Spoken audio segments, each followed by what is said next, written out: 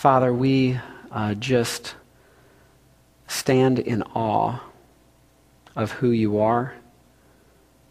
Lord, you are bigger than we can ever imagine, and you're better than we could ever imagine. Father, the way that you deal with us as a father is so gentle, and yet you do not hide from us the realities of life. In fact, you would even orchestrate them to draw us into relationship with your glory and into being a tool for your glory, which is the greatest joy that we could ever have. Lord, you are truly out for your glory and for our good. And the more that we are aligned with that, the more our life takes on meaning, the more we are able to be what we are created to be, to honor you. Lord, I do lift up the Catalanos. I lift up to you, Mike. Lord, I just pray that you would give them your grace to go through this trial of the loss of employment. Lord, it's something to be grieved, and it's something to be handed over to you and to be worked through. And we pray, Lord God, that you would bring the opportunity to work, the opportunity to provide and to be provided for. Lord, we lift up to you also those in southern Indiana that have been hit hard by these storms.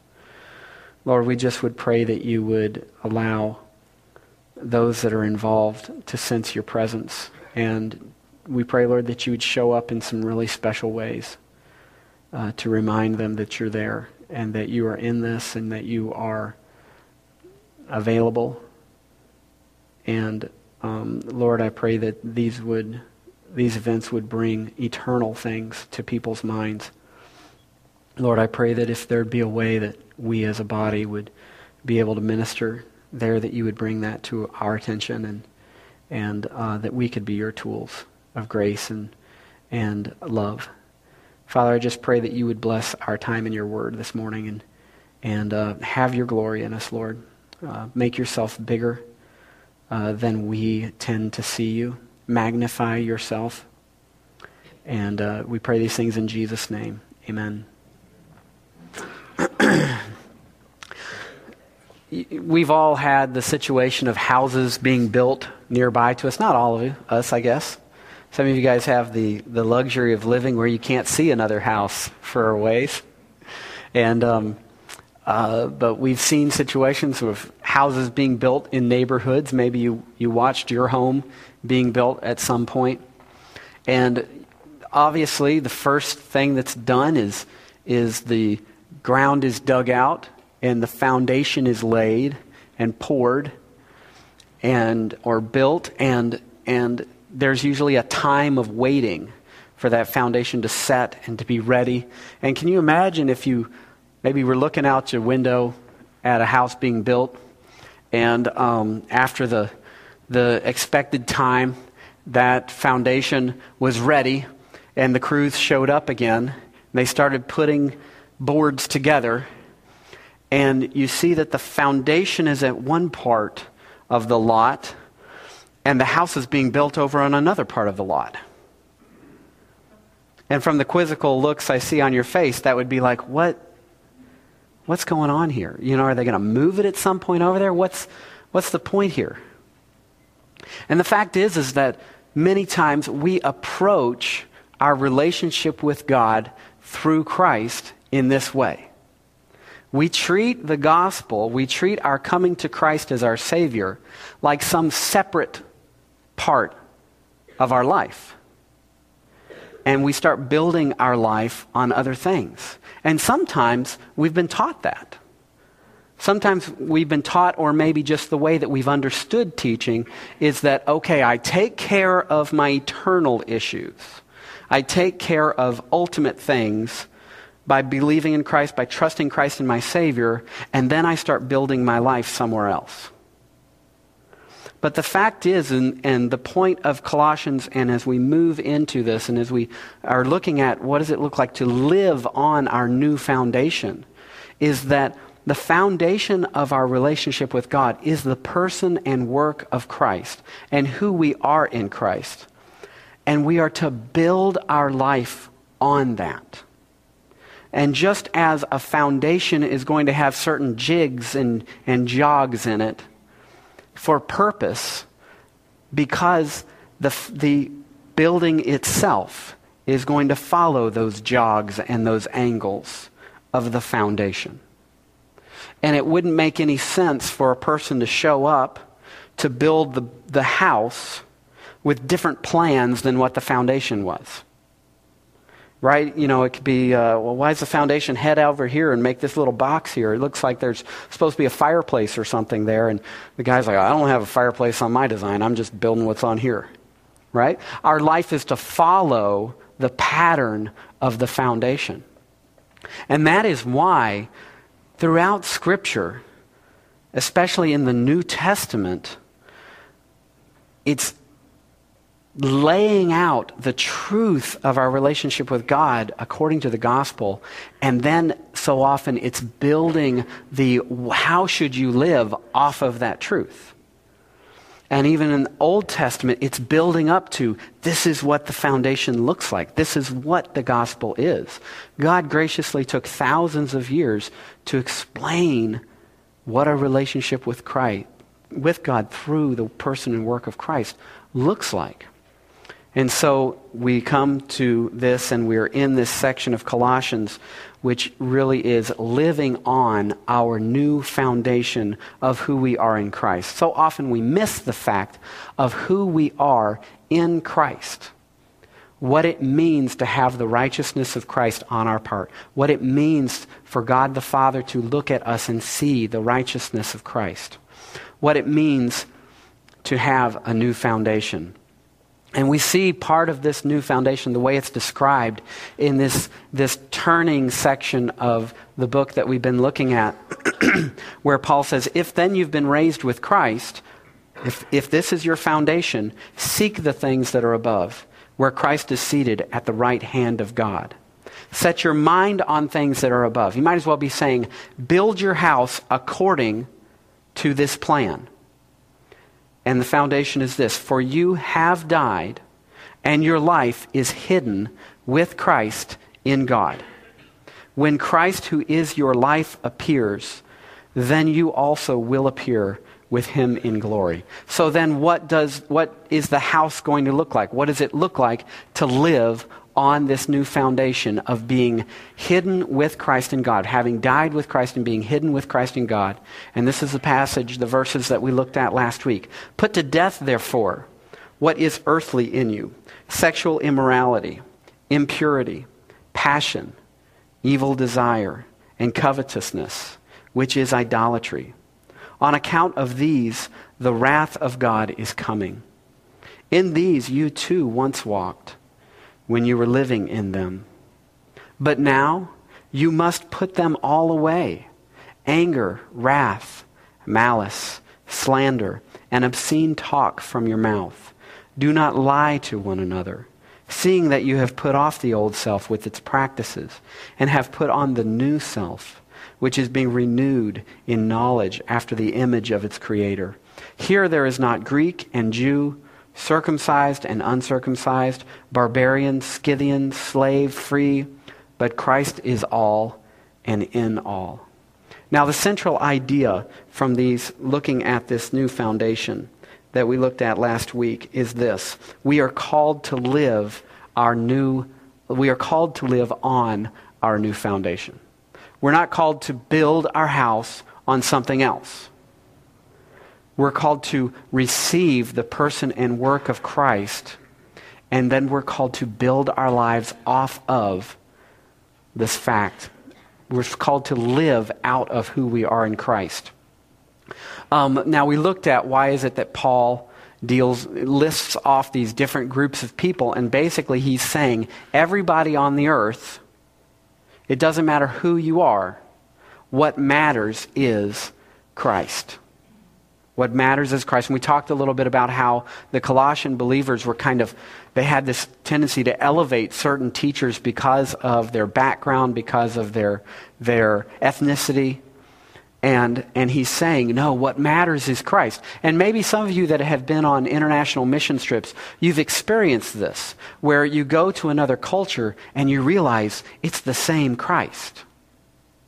And you'll hear people come back and say that, man, I just thought this was kind of an America thing. If we kind of have to admit that we see this in other cultures where the love for Christ, the presence of Christ, the presence of the Holy Spirit, the work that God is doing there, and it's kind of this same thing that's being communicated that you're like, man, it doesn't matter if you're African or American. It doesn't matter if you're Mexican or American. It's Christ.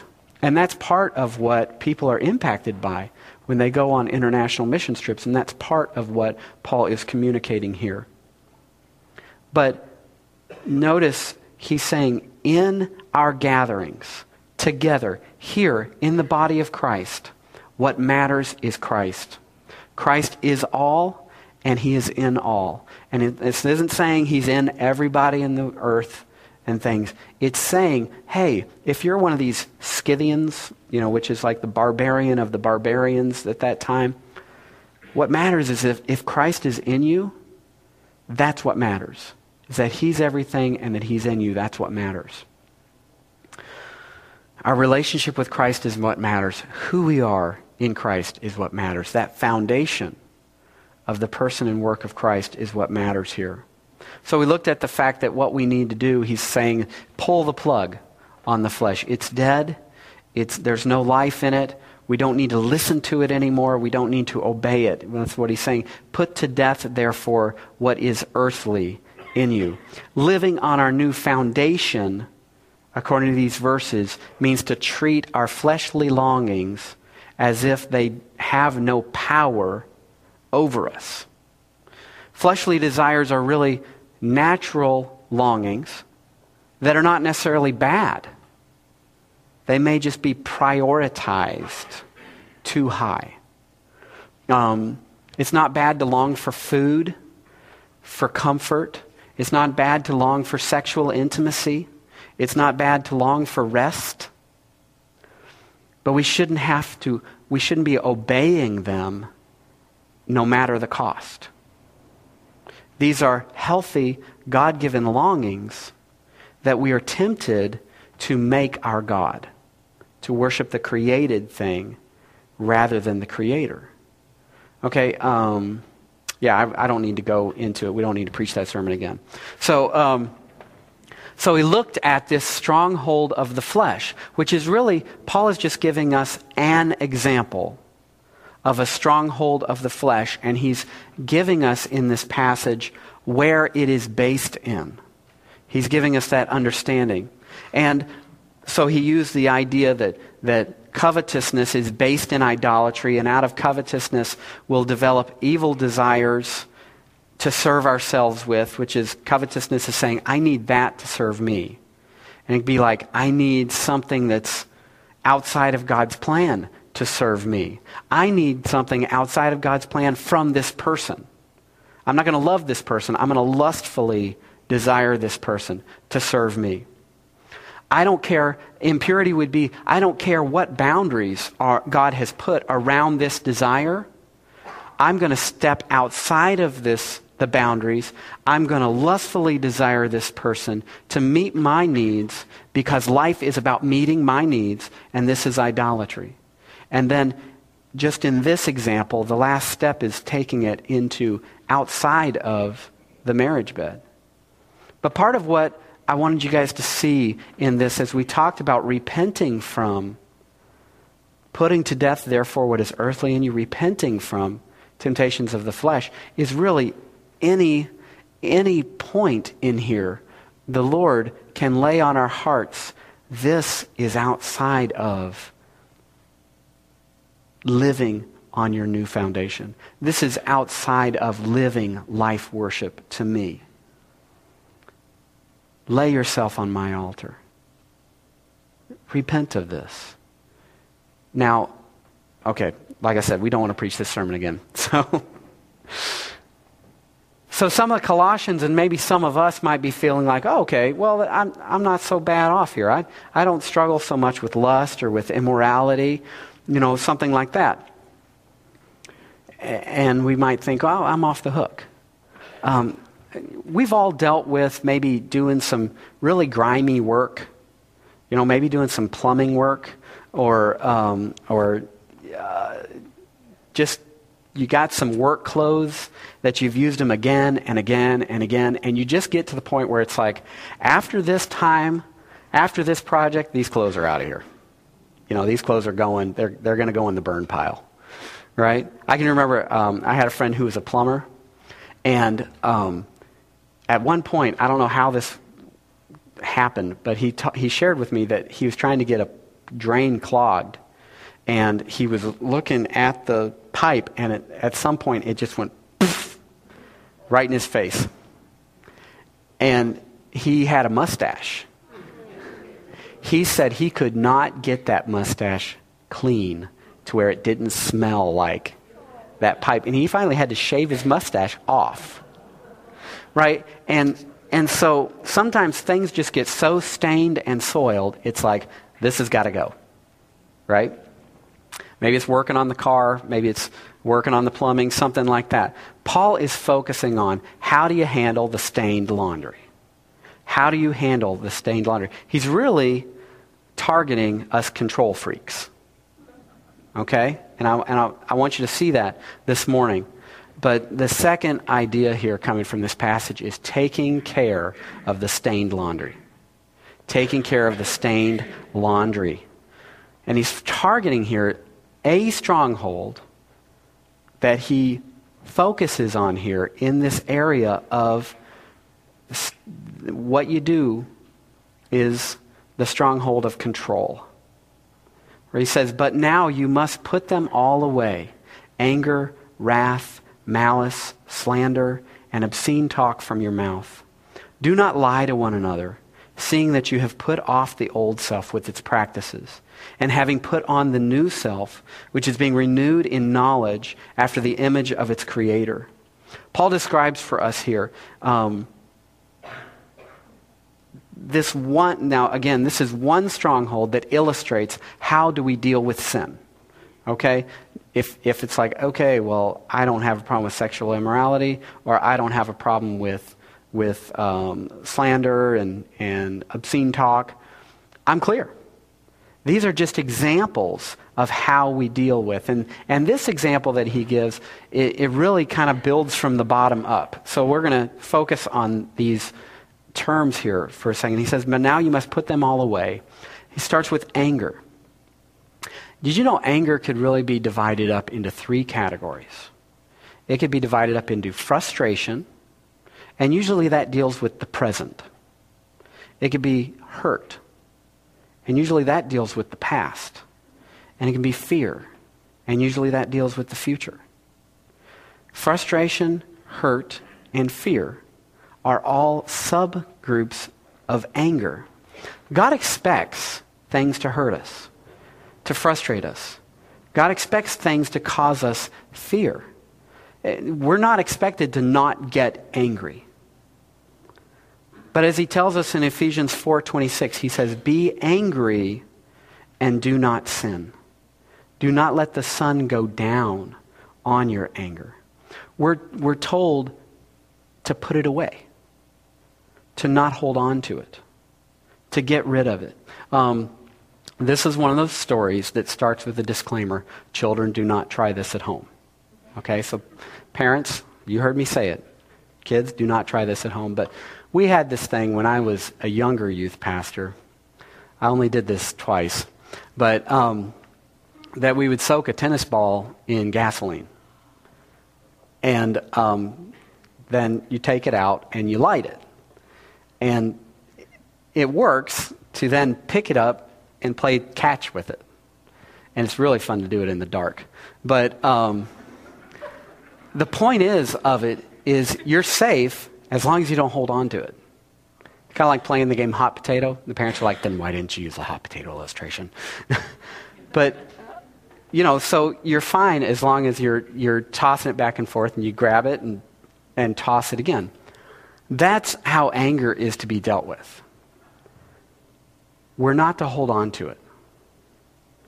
God expects some things to get us angry. And the way that we're dealt to deal with it is to put it away, to not hold on to it. Ephesians 4:26 goes on, it says, "Be angry and do not sin. Do not let the sun go down on your anger. Do not give the devil a foothold." Now, when you're rock climbing, you look for a foothold. You're not supposed to pull yourself up with your arms. You're going to get tired really fast. But you're always steadying with your arms, and you are looking for a foothold. Because if you have a foothold, you can stay there for a while. And the idea, the picture that is being painted here is of our enemy climbing our life. And when we hold on to anger, we're giving him the opportunity to stay where he is. And you ever have that when a certain issue comes back up, and it just throws you right back into the anger that you felt the last time that it was dealt with? You need to know that should be a signal to us. You know what's going on there? Satan has a foothold. He's right where he was before. And this time he's climbing a little higher. We're called to put it away. We're called to get rid of it. Then he goes into wrath. Anger, wrath. Wrath is the releasing of anger on someone or something. There was remember hearing a story about a young man working in a factory, and he was getting frustrated with something going on. And he finally just kind of took a wrench out and he started just beating on it, and just screaming at the thing. And he's just like, oh. And he was a believer, and he just really realized, I just really showed what was in my heart here. And he said to one of his coworkers, he said, "You know what? I'm sorry. I don't know what that came from. That's just not in me." And the guy responded, "Well, if it wasn't in you, it wouldn't have come out of you." And that's what wrath is in this example. It's releasing anger in an unhealthy way. What is the healthy way to deal with anger? Let me just say, to talk to God about it, to give it back to him. Usually we've talked to enough people that we're kind of talked out by the time we come to talk to God about it. But he gives us situation. He gives us experiences to further our relationship with him, to talk to him about it. So it moves on here to malice. Anger, wrath, malice. Malice is ill will towards someone. The difference between first-degree murder and second-degree murder is first-degree murder is killing someone with malice. It's like, I am so tired of this person, I'm going to plan out. So we can have that happen when someone has made us angry, and then it's like when that person comes to mind, we feel ill will toward that person. What Paul is explaining here is in this process of controlling our world, keeping control, it's like that person creeps in on my control, creeps in on how I want my life to be. And it should be a signal to us that we're holding on to anger. We're trying to keep control. And then in this particular stronghold, Paul moves it to slander. Talk that then injures that person. And it's interesting that he uses this because this is usually, we usually rationalize, what does it really matter what you say about someone? It's not like I'm hitting them. It's not like I'm getting up in their face. Okay, so it moves to slander. And then he moves on. Now, the ESV uses the word obscene talk from your mouth. I think the NIV might use filthy language. And see, that's an idiom in English that for us automatically makes us think of swearing or cursing. I'd rather label this as abusive talk. Okay? Now, when I say I'd rather, I mean I think a better interpretation of this is abusive talk. Let me explain what I mean by that. We use the word cursing or swearing for bad words coming out of our mouth. And Scripture talks plenty of places that we should only speak what is edifying, that we should, coarse jesting should not be a part. So God cares about the words that are coming out of our mouth, but I want you to see how, in this passage, Paul is targeting control. But where does the idea of cursing or swearing come from in the first place? It's to control. You know, Micaiah asked me one time, she was just like, what does the word damn mean? Okay, and I said, well, that's a good question because Scripture talks about someone being damned. It's being cursed. It's being condemned. It's saying, may this go to hell. But I didn't explain that necessarily, but it's being condemned. Okay, condemned to punishment or something like that. And it was kind of funny because the next time Micaiah was told to go get ready for bed, I think she was kind of waiting for this. She stands up, she goes, oh, I'm being damned to my room. But when someone damns something, when they curse it, they're trying to exercise control over it. When they swear about something, they're trying to exercise control over that conversation in order to kind of put an extra emphasis on it. Some of you live with or work with cursing people. And you understand what's going on here is this person is trying to control me with their words, or they control people around them with their words. Do you see how this flows out of an anger, a wrath, a malice?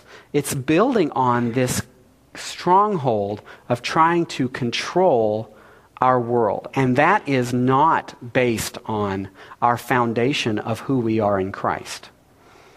I believe actually that when Paul says, do not lie to one another, he is showing a specific example of someone using their mouth to try to control their world, to try to control the truth. Isn't that what happens a lot of times when we're backed into a corner, we then try to start controlling the issue. The next step is to start lying about it. And so that's why I believe Paul ventures into, do not lie to one another. It's not just some command out there in the middle of nowhere. And the real harm in this situation is we're trying to control our world. This is not the foundation we were meant to live on. This is not living out of who we are in Christ. Now, this might be capped off with something else. It might be capped off with being manipulative, using our words to manipulate a person or a situation. It could be fear, could be capped off with withdrawal from other people. Okay, so this is just one example of the stronghold of control. And the stronghold of control is just one example of what it looks like to not live on our foundation of who we are in Christ, but really, we'll see, to live on the foundation of idolatry. You know, we who homeschool, we could homeschool out of fear. We could homeschool out of anger. You know, and we need to make sure that what we do is done out of who we are in Christ, not out of a need to control our world. So a stronghold of control isn't as bad as a stronghold of flesh, right? Because if you remember, the stronghold of the flesh is based on covetousness, and Paul says, well, that in covetousness, that's idolatry. Well, this is what James 4 has to say about it. It says, what causes quarrels and what causes fights among you? Is it not this, that your passions are at war within you? You desire and do not have, so you murder. You covet and cannot obtain, so you fight and quarrel.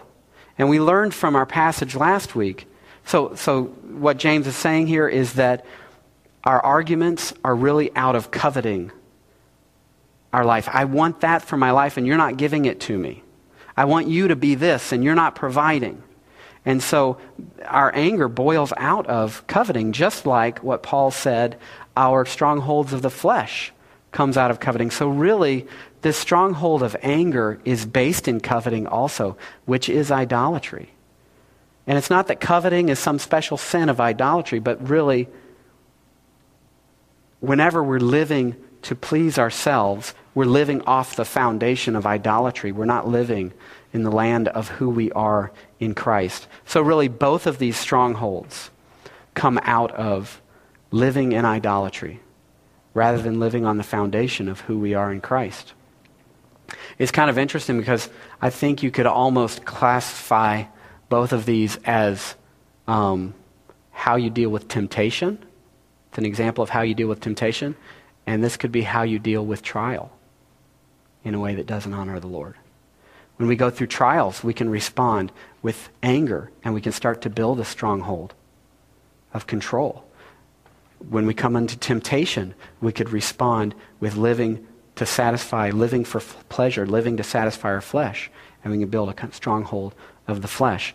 A quote from Tim Keller that a friend gave to me recently says, "Sin isn't only doing bad things, it is more fundamentally making good things into ultimate things."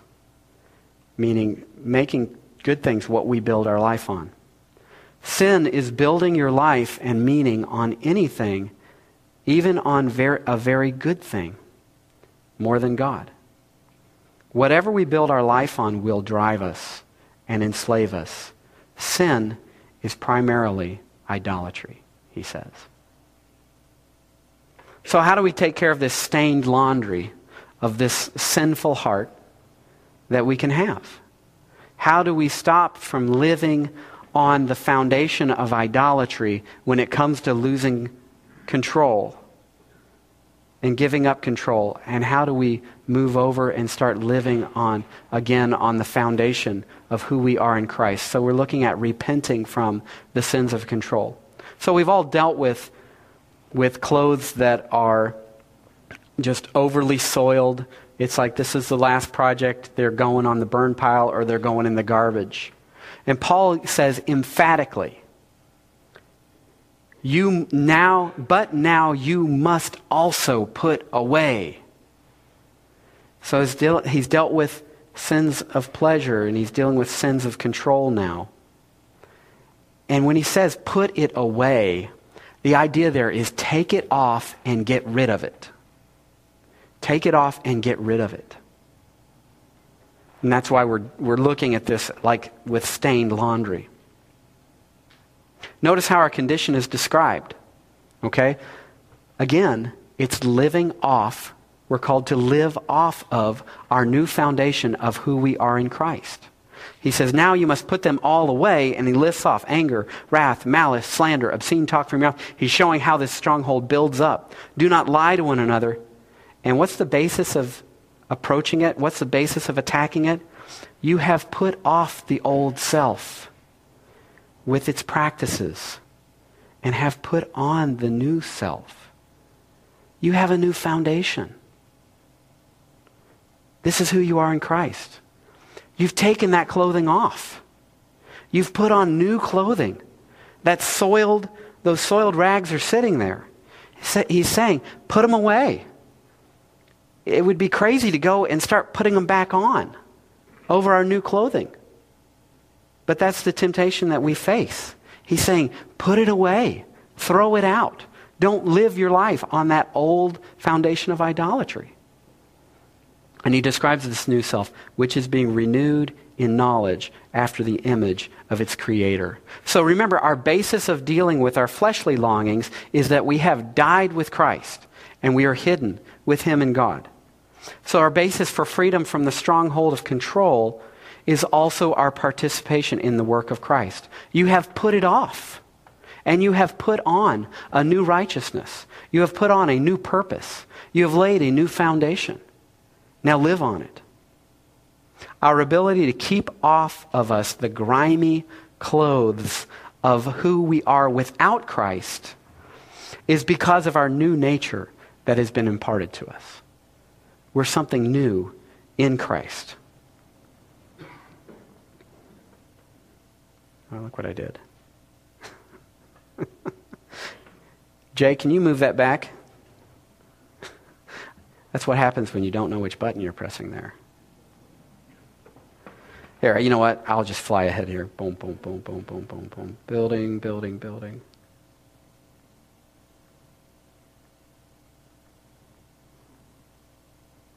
Do not look behind the green curtain. 23 there.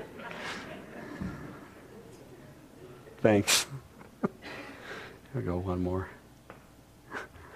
So we have a new self, like having new clothes. The argument is, don't make plans to put on those grimy clothes again. He's saying, look, and look here who it is that our new self is patterned after. These are great verses having to do with this. Galatians 3:27. For as many as you who were baptized into Christ, in other words, you died with Christ and you were raised again to new life. For as many of you who were baptized into Christ have put on Christ.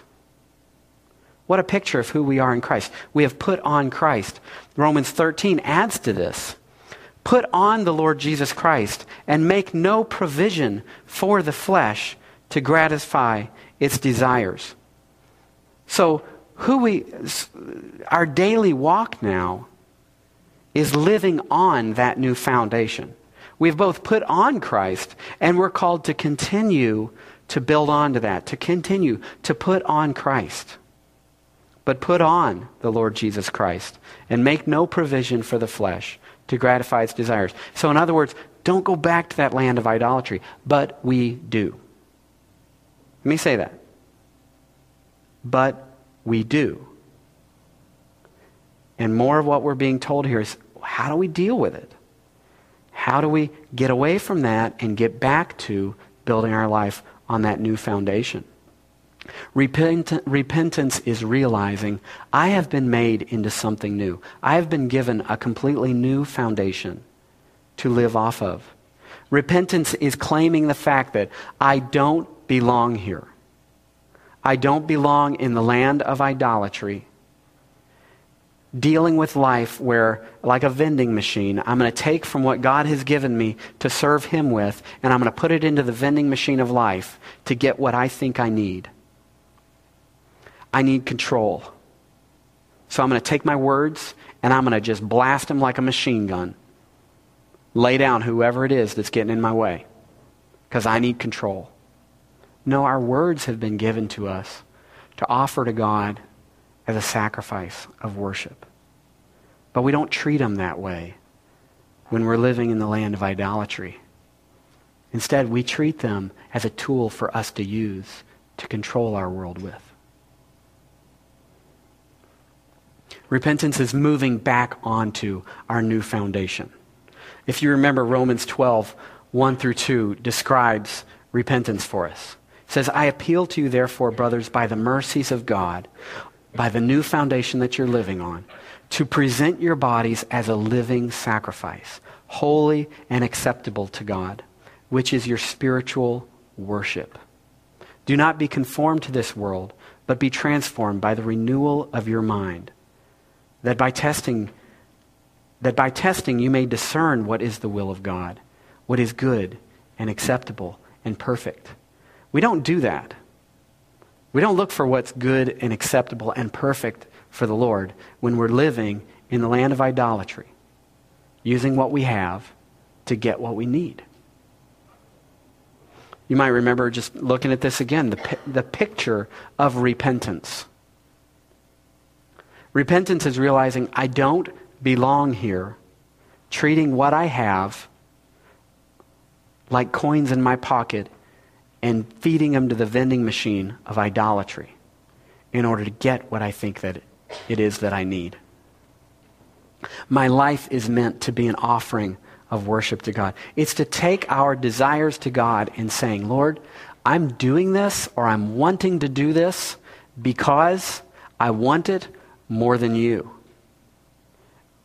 And this is not how life is meant to be. Will you change my heart? Will you take me off the throne, Lord, and be on the throne of my heart again? And I want to take my life and I want to offer it up to you as worship. You see, we offer Him our praise with our lips because of what we know about Him. And we respond with praise. And the fact is that our life is meant to be lived that way. And as we learn of him, as we're exposed to who he is, we look at an experience like the loss of work, or like something that he brings into our life, even like a blessing. And we look at that and we say, Lord, this is meant to worship you with. And that's worshiping him with our lives. A temptation, a desire, a God-given longing that he's given us. And to say, Lord, I offer this up to you. This unmet longing. It may never be met. But Lord, I offer it up to you in worship and in praise. That's life worship. Responding to what we know about him in a way that honors him. Sacrificing it to him. Not to get something from it. I received a message from a student from Rapid City just this past week. And you know, as a youth pastor, I'm used to sitting down over coffee with students and kind of talking to them about things of the Lord. And, you know, maybe they've grown up in church and it's just kind of like, and I can hear them kind of picking through it. I can see them picking through it in their mind and thinking, well, yeah, that's kind of cool. I think I like that. Okay. You know, that cramps my style. I don't think so. You know, and they're filing through it in their mind according to, what do I want out of this? But I can, a week later, sit down with that same student and for them to be like, the eyes are open. God has taken their new independence, their new privileges, their new mobility, their new life, and you can tell he has brought them to a place where they lay it on his altar. And all of a sudden life is different. And they're looking at, this is all meant for him. I received a message from one of those students that's like, every time we get together, it's just not registering. I can totally tell where he's at in his development of his faith. And he messaged me and he said, man, I just got to tell you, I was in youth group in November, and it's like the Lord said, I want you. You are meant to live for me. And over the process of a couple weeks, he's just like, I'm just on fire. And I just laid myself out before the Lord. And I don't look at it as like, hey, look at me. It's like, man, show me another part of my life that I can just lay on his altar. Because I'm meant to live for him. And, you know, just challenging him. You know, you have had a Romans 12:1 moment. And you have a new anchor point in your life. And I see that, as a youth pastor, I saw that again and again and again. And I don't want anybody to be like, I'm not having coffee with JD, you know? But I can tell. And it's not to make anybody, it's the grace of God working in our hearts. And I pray that for your sake. You know? But this is what it looks like. But this is also what we have to come back to again and again and again. Repentance is not a one-time thing. You know, we're doing this, I find myself doing this on a daily basis. This is why David prayed, search my heart, Lord. Because he wants to lay it out on God's altar, anything. So Paul goes into describing a little more of just how it is that we live on this new foundation. He describes this new self that we've been given and how it's meant to play out. The new self, which is being renewed in knowledge after the image of its creator. So point C here is living in our new clothes. What does this look like to live in our new clothes? Understand here, we've not only been created in the image of God. What he's describing here is the new self, which then is recreated after the image of Christ. So we're made in our connection with Adam, we're made in the image of God, and that image is marred. But then we have the awesome opportunity of when we identify with Christ as our Savior, he says, you've put off the old self, you've put on the new self, and this new self is now remade after the image of Christ, its creator, the creator of our new self. So understand that we're not just called to put on Christ as our foundation. We're called to build on that foundation of being renewed after the image of Christ. We're called to look more like Christ. That's what Romans 13:14 was saying. Put on Christ. Continually put on Christ then. The next week we're going to be looking at, so what does that look like? Notice he says now, but you now must put them all away, and then next week, put on then, as God's chosen ones, holy and beloved, compassionate hearts, kindness, humility, meekness, and patience. This looks a lot different than trying to control your world, doesn't it? Bearing with one another. And if one has a complaint against another, forgiving each other. This is what our relationships are meant to look like in the body of Christ when we are putting on or when we're allowing our new self to be renewed after the image of Christ. This is what our relationships are meant to look like. And then in the following weeks, we'll look at what are our relationships in the home meant to look like. Paul goes into. So he says, he describes the new self. It's being renewed after the image of its creator. Let me give you a little insight. And anybody who's done some diet knows this. Diets don't work with us if we find ourselves wanting what we cannot have. They just don't.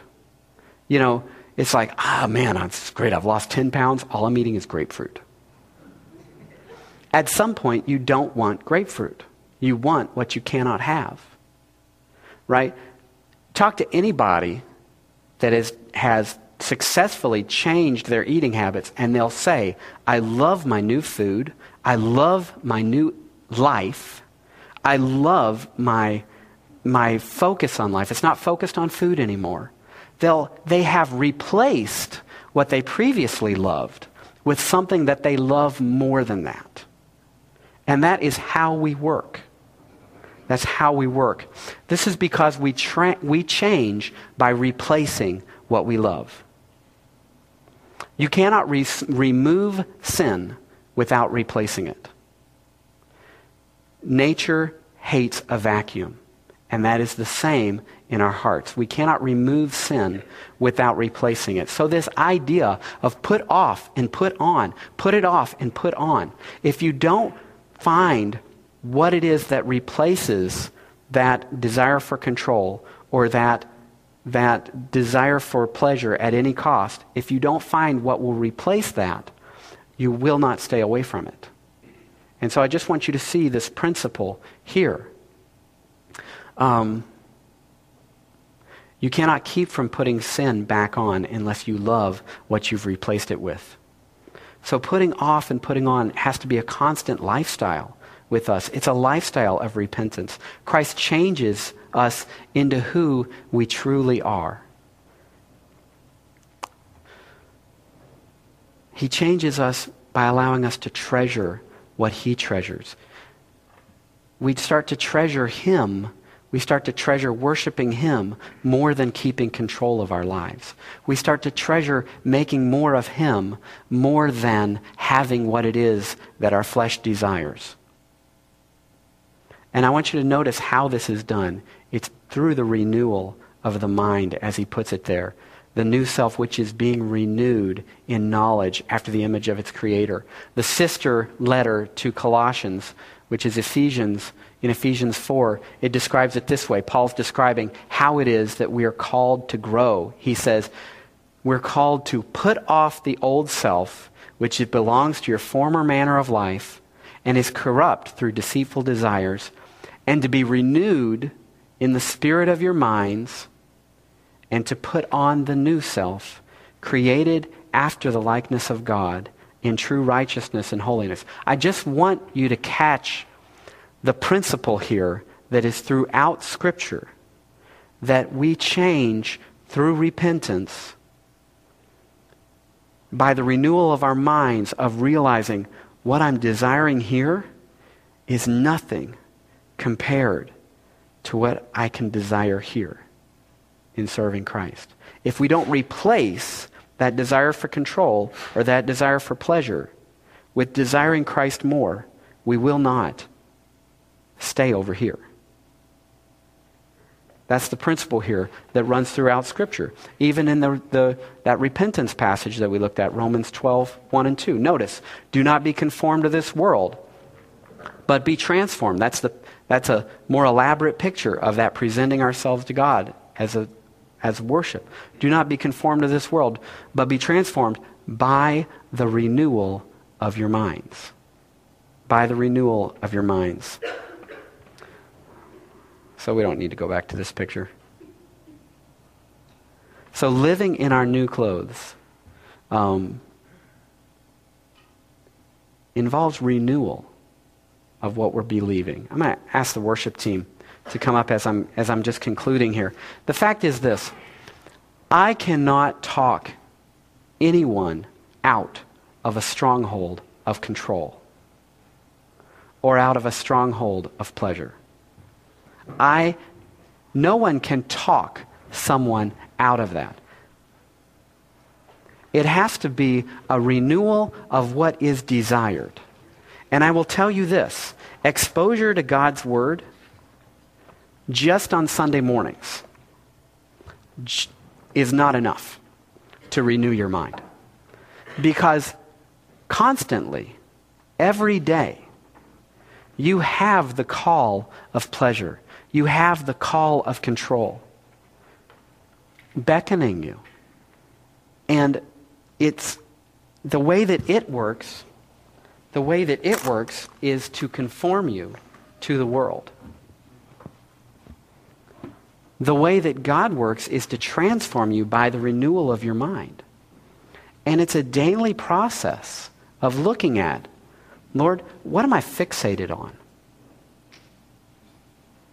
And if I'm not fixated on you, Lord, show me the way back. What is it that I'm desiring more than desiring you? If you're not bringing yourself before God's Word on a regular basis, you will live in the land of idolatry. You will not be building your life on the new foundation of who you are in Christ. That is the simple truth. It must be through the renewal of your mind. Let's close in prayer. Father, we lay ourselves out before you. Lord, you're worthy of our lives. But it's not just a matter of that you deserve it, although that is huge. Lord, that's where we long to be. Deep down. That's where we need to be. Lord, somehow we convince ourselves that we will be the one person in all of history that will be satisfied with sin. That we will be able to control our world to a place that will finally satisfy us. But the fact is that it's a lie. And we're meant to worship you. Lord, move in our hearts. Move in our hearts, Lord, to lay ourselves out before you. Lord, we thank you for your truth. I pray this in Jesus' name. Amen. Would you guys stand with us, please?